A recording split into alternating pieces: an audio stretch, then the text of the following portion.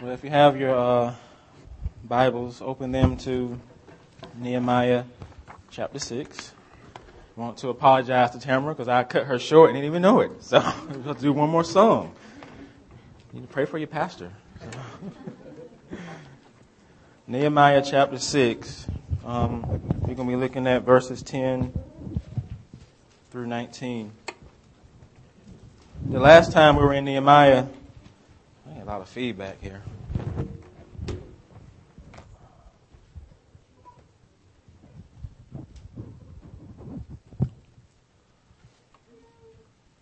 All right, the last time we were in Nehemiah, he was once again dealing with a lot of attacks. Again, a lot of issues from outside threats and inside threats. And if you've been reading the book and keeping up with Nehemiah, you know that ever since he got to Jerusalem, he's been receiving a combination of issues, a combination of threats from outside enemies, from inside enemies. All of them trying to prevent him from fulfilling his purpose for being there, which was to rebuild the wall. That was why he was in Jerusalem. And then, as you know, that is a repetitive theme throughout these first 6 chapters of the book. They do something on the wall, the enemies come in and try to hinder it. It's like they go back and forth of him moving forward and the enemies coming to try to prevent it. And yet in the midst of all this, in the midst of all that he's went through, we have seen the Lord move mountains on Nehemiah's behalf.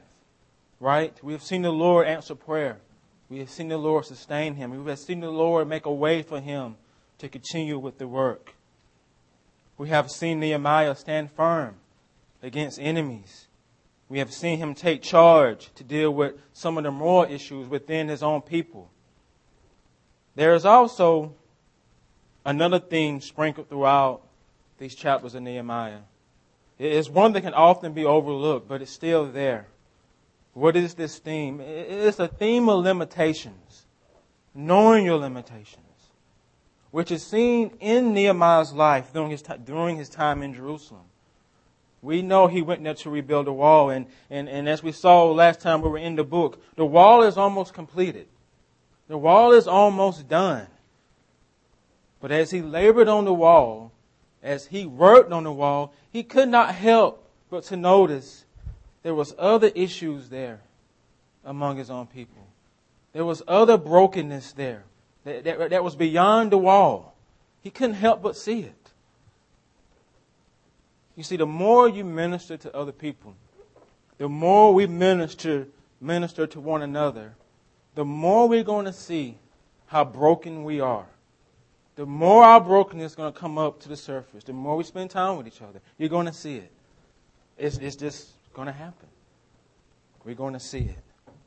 This is what happened to Nehemiah in Jerusalem. He started to see there's more going on here than just a broken wall.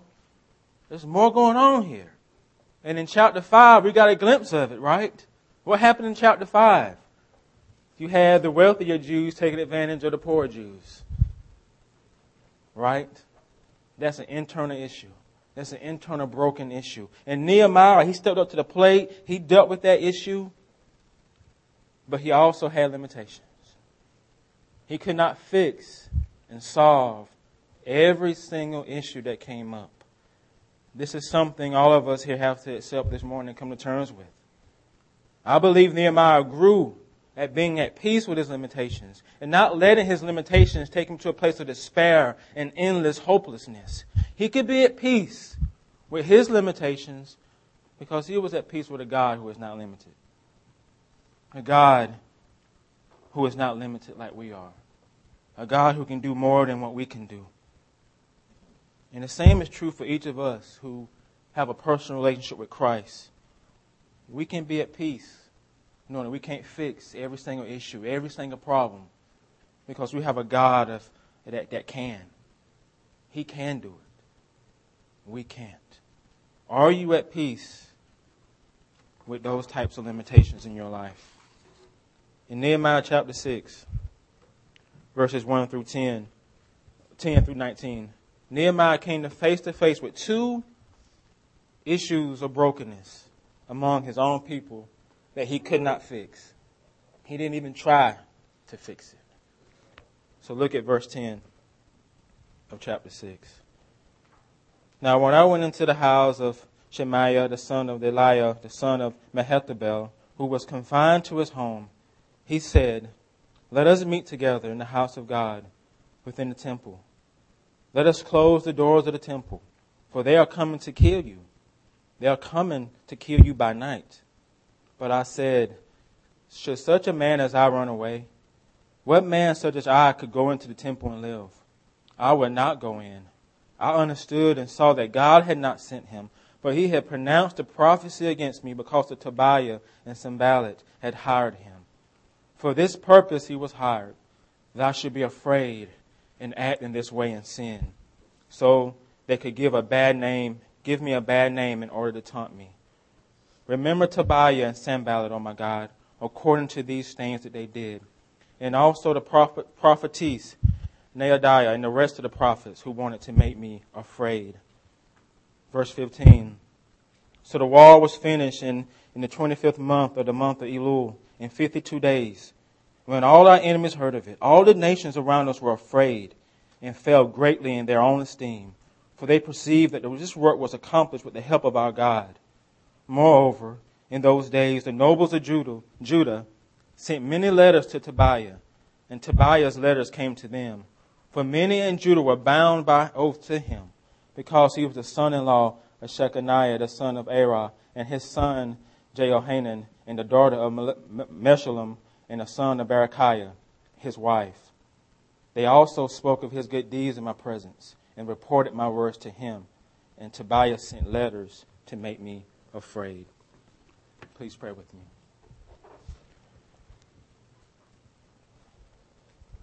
Father, we come before your scriptures, your word that is true, that they are holy. And Lord, we must handle them with great care. And we pray that your Spirit will come, that he, along with your word, will take this to our hearts, Father. That you would take my words and apply these words to my heart and the hearts of your people. Preaching is nothing without the Spirit, Father. He is the one, Father, that makes it what it is. And he has to be the one, Father, to come. And I beg of him to come, that we may receive a word from you. Your word may touch the depths of our soul and convict us and encourage us. Whatever we need to hear this morning, your Spirit would teach us. We're all in different places, dealing with different things. And I pray that these words, Lord, will reach each and every one of us in where we are. In Christ's name I pray. Amen.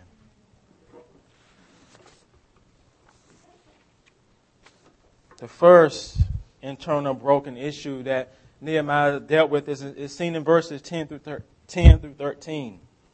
And in those verses, Nehemiah he reported on an internal broken issue. And that issue was a broken prophetic office. The prophets were broken. And to support this, he gave one example of his experience in dealing with the prophets in Judah during this time. He goes into the house of a man named Shemaiah. We have no way of knowing the relationship between the two, but at least they knew of each other. They had to, because Nehemiah knew his father, he knew his great father's name, his grandfather's name, and his father's name. So they're more than just strangers. They at least are acquaintances.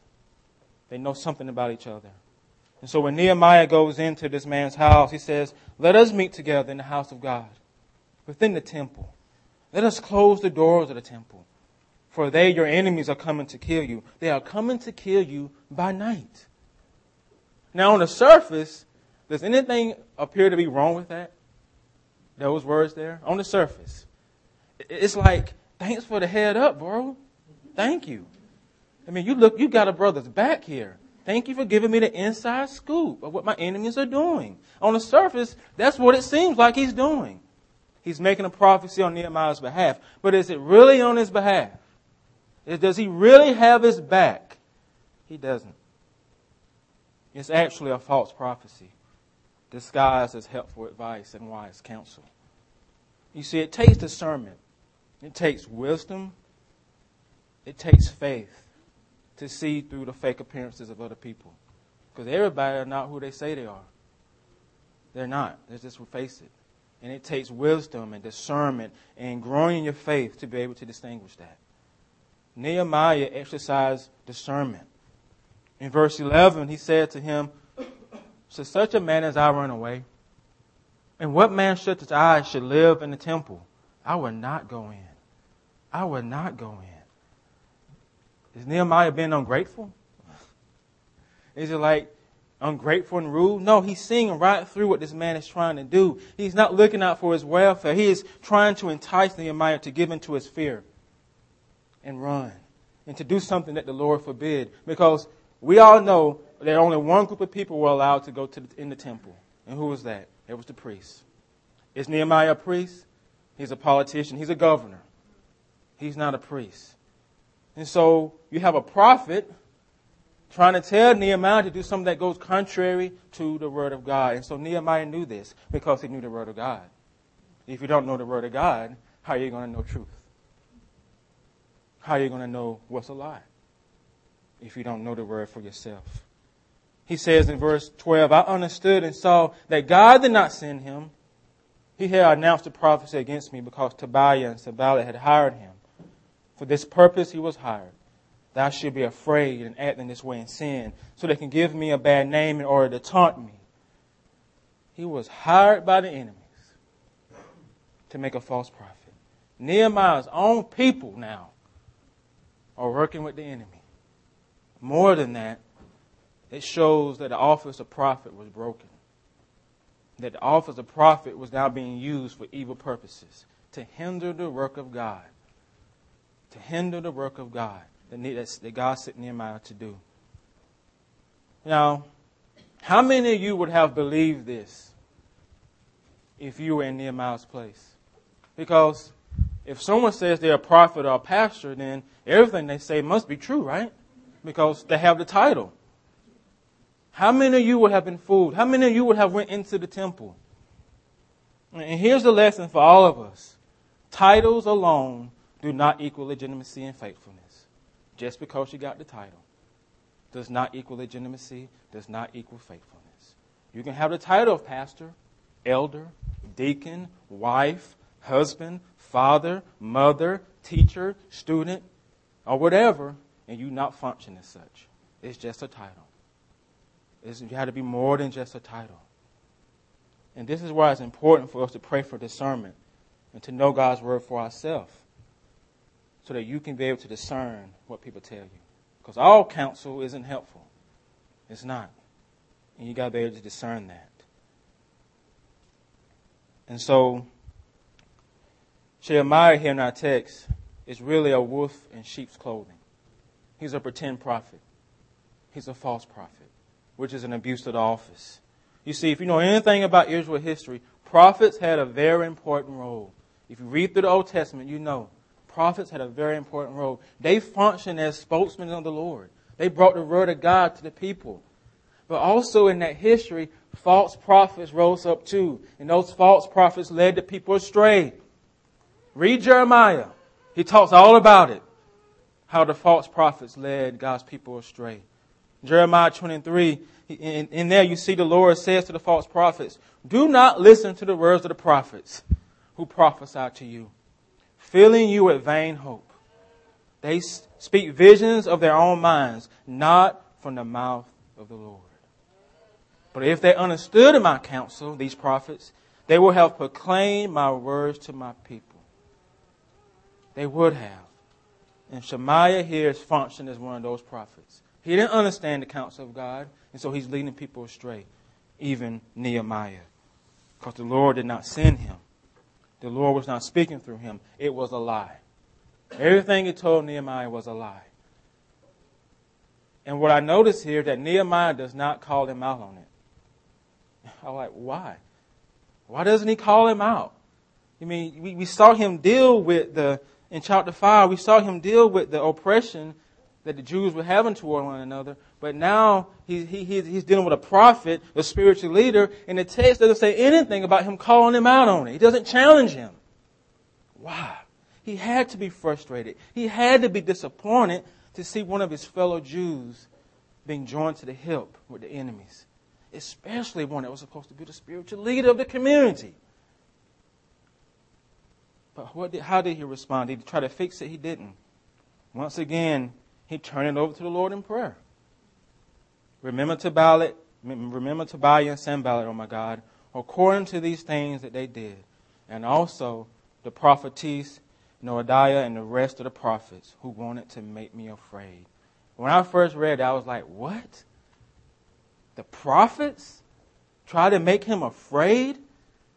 And I'm realizing that Nehemiah had other encounters with these prophets that he doesn't bring up in the letter.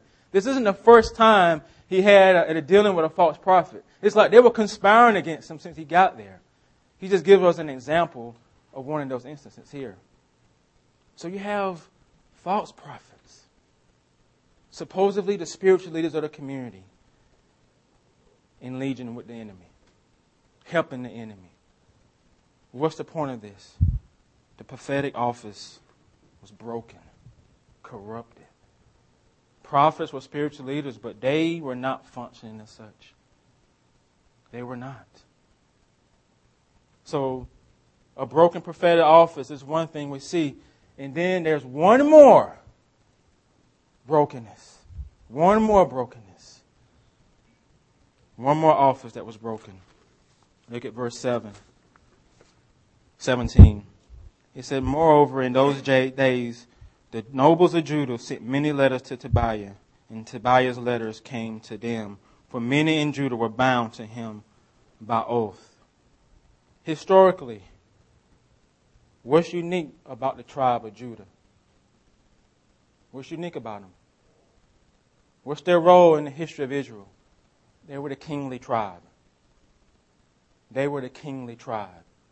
That was their role historically. And so what you have here, you have Nehemiah showing us that the kingly line was broken as well. Broken. So broken, they are intermarried with Gentiles. No longer fulfilling their role. There's not a king in Judah anymore. There's no longer a king there. So it's broken. It's broken as well. The office of prophet, the office of king in Judah are broken in Nehemiah chapter 6. And what we see from Nehemiah is that he doesn't try to fix them. He doesn't call the nobles out. He didn't call the false prophet out. He simply reports, this is how bad things are. This is what's going on. This is what's going on in my community. This is what's going on in Jerusalem at this time. This shows us a deep spiritual brokenness was still in Jerusalem beyond the wall, for which Nehemiah did not have the power to fix. He could not fix it. He could restore the wall, which he did, but he could not restore people spiritually. Neither can we. Neither can we. He gave it over to the Lord. He was at peace with this because he knew the Lord was limitless. The Lord can do what he could not do.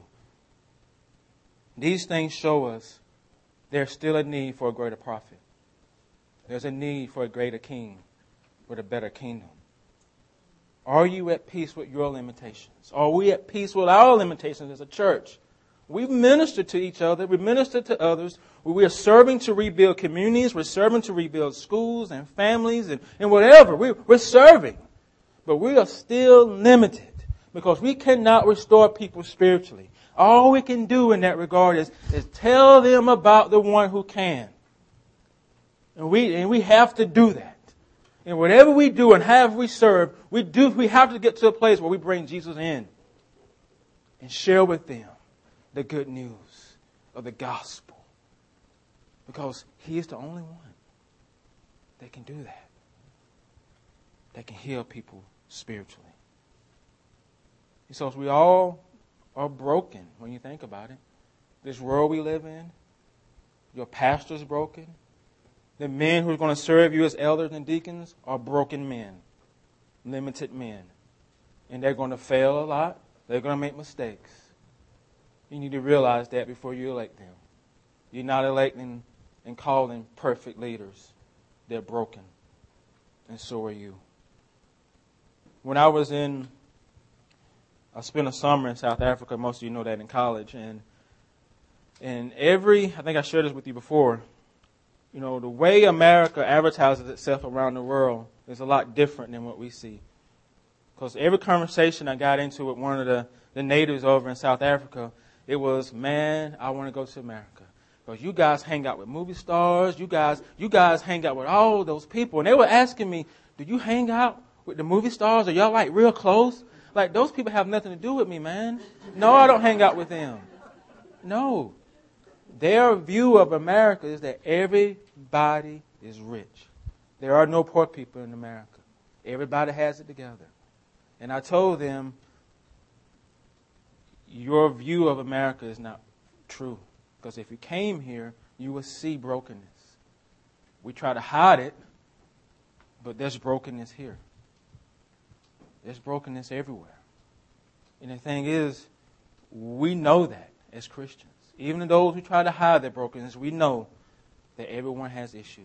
Everyone has brokenness, and everyone needs Jesus. Everyone needs Him. But in the midst of brokenness, in the midst of our limitations to heal all the brokenness, we know we have a God. We believe in a God who is not limited like us. That He can go in and do what we cannot do. Because in verse 16 we see that the wall was completed in just 52 days. 52 days. What did that show? What did that communicate? It communicated that God had not abandoned His people. He was still working. And for the first time in Nehemiah, we now see the enemies are now the ones who are afraid. They are afraid when they heard of it. All the nations around us were afraid and fell greatly in their own esteem. Why? Because they perceived that the work was accomplished with the help of who? Our God. Our God was in this. Who is faithful. Who is great. And all He did was, all that He did there, all the enemies saw it. They tried with all they might to hinder the work on the wall, but they could not. They could not do it. They couldn't prevent Him from fulfilling His purposes on behalf of His people. And they were afraid that now God was going to turn the Jews back into a powerful nation. That's what they were afraid of. You see, our God always wins. There's nothing in all creation, nothing in all creation that can stop Him from fulfilling His purposes in this world. If you look at the church, it's messy, man. But yet He holds it together. Historically, countries and governments had tried to destroy the church. But did it destroy it? No. The more they tried to destroy it, the more it grew. Look at the church in China. It's a persecuted church, but yet it's growing leaps and bounds. He holds together what we can't. And He has the power to. And notice here that Nehemiah, he sandwiched this statement about the wall being completed between those two things that were broken. Did you notice that when you read it? Did you notice that? It's like the wall was complete in 52 days. That's a big thing. But it is in the middle, sandwiched in the middle, are two things that are broken, which reinforces the fact that our God is not limited by brokenness. He still works. He still moves. In Deuteronomy 18, God made a prophecy. He made a promise through Moses to His people. You know what that promise was? One day I will rise up from them a prophet like you from among their brothers. And I'll put my words in his mouth. And he shall speak to them all that I command you. But as we see in Nehemiah 6, that prophet was not here yet. He hasn't come yet. He hasn't arrived yet. That prophet was still to come. Who is this prophet that has no limits, no brokenness? Isn't it Jesus? Isn't it Him? Isn't He the one true prophet of our God who is not broken, who doesn't side with the enemies? Jesus is the only one who perfectly fulfills the office of prophet.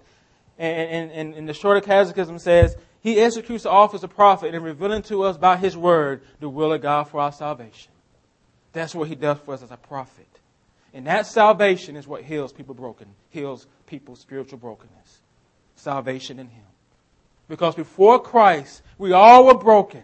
We all were lost. We all were dead in our trespasses and sins. And Jesus reveals to us that His life, His death, His resurrection, His ascension came to fulfill that, to heal that. And so if you're broken spiritually and you don't know Him this morning, you can know Him. You can receive Him in saving faith. There's no other way that you can be healed. There's no other way you can get into glory. There's no other way you can be saved. You can't ever be good enough. You can't heal yourself.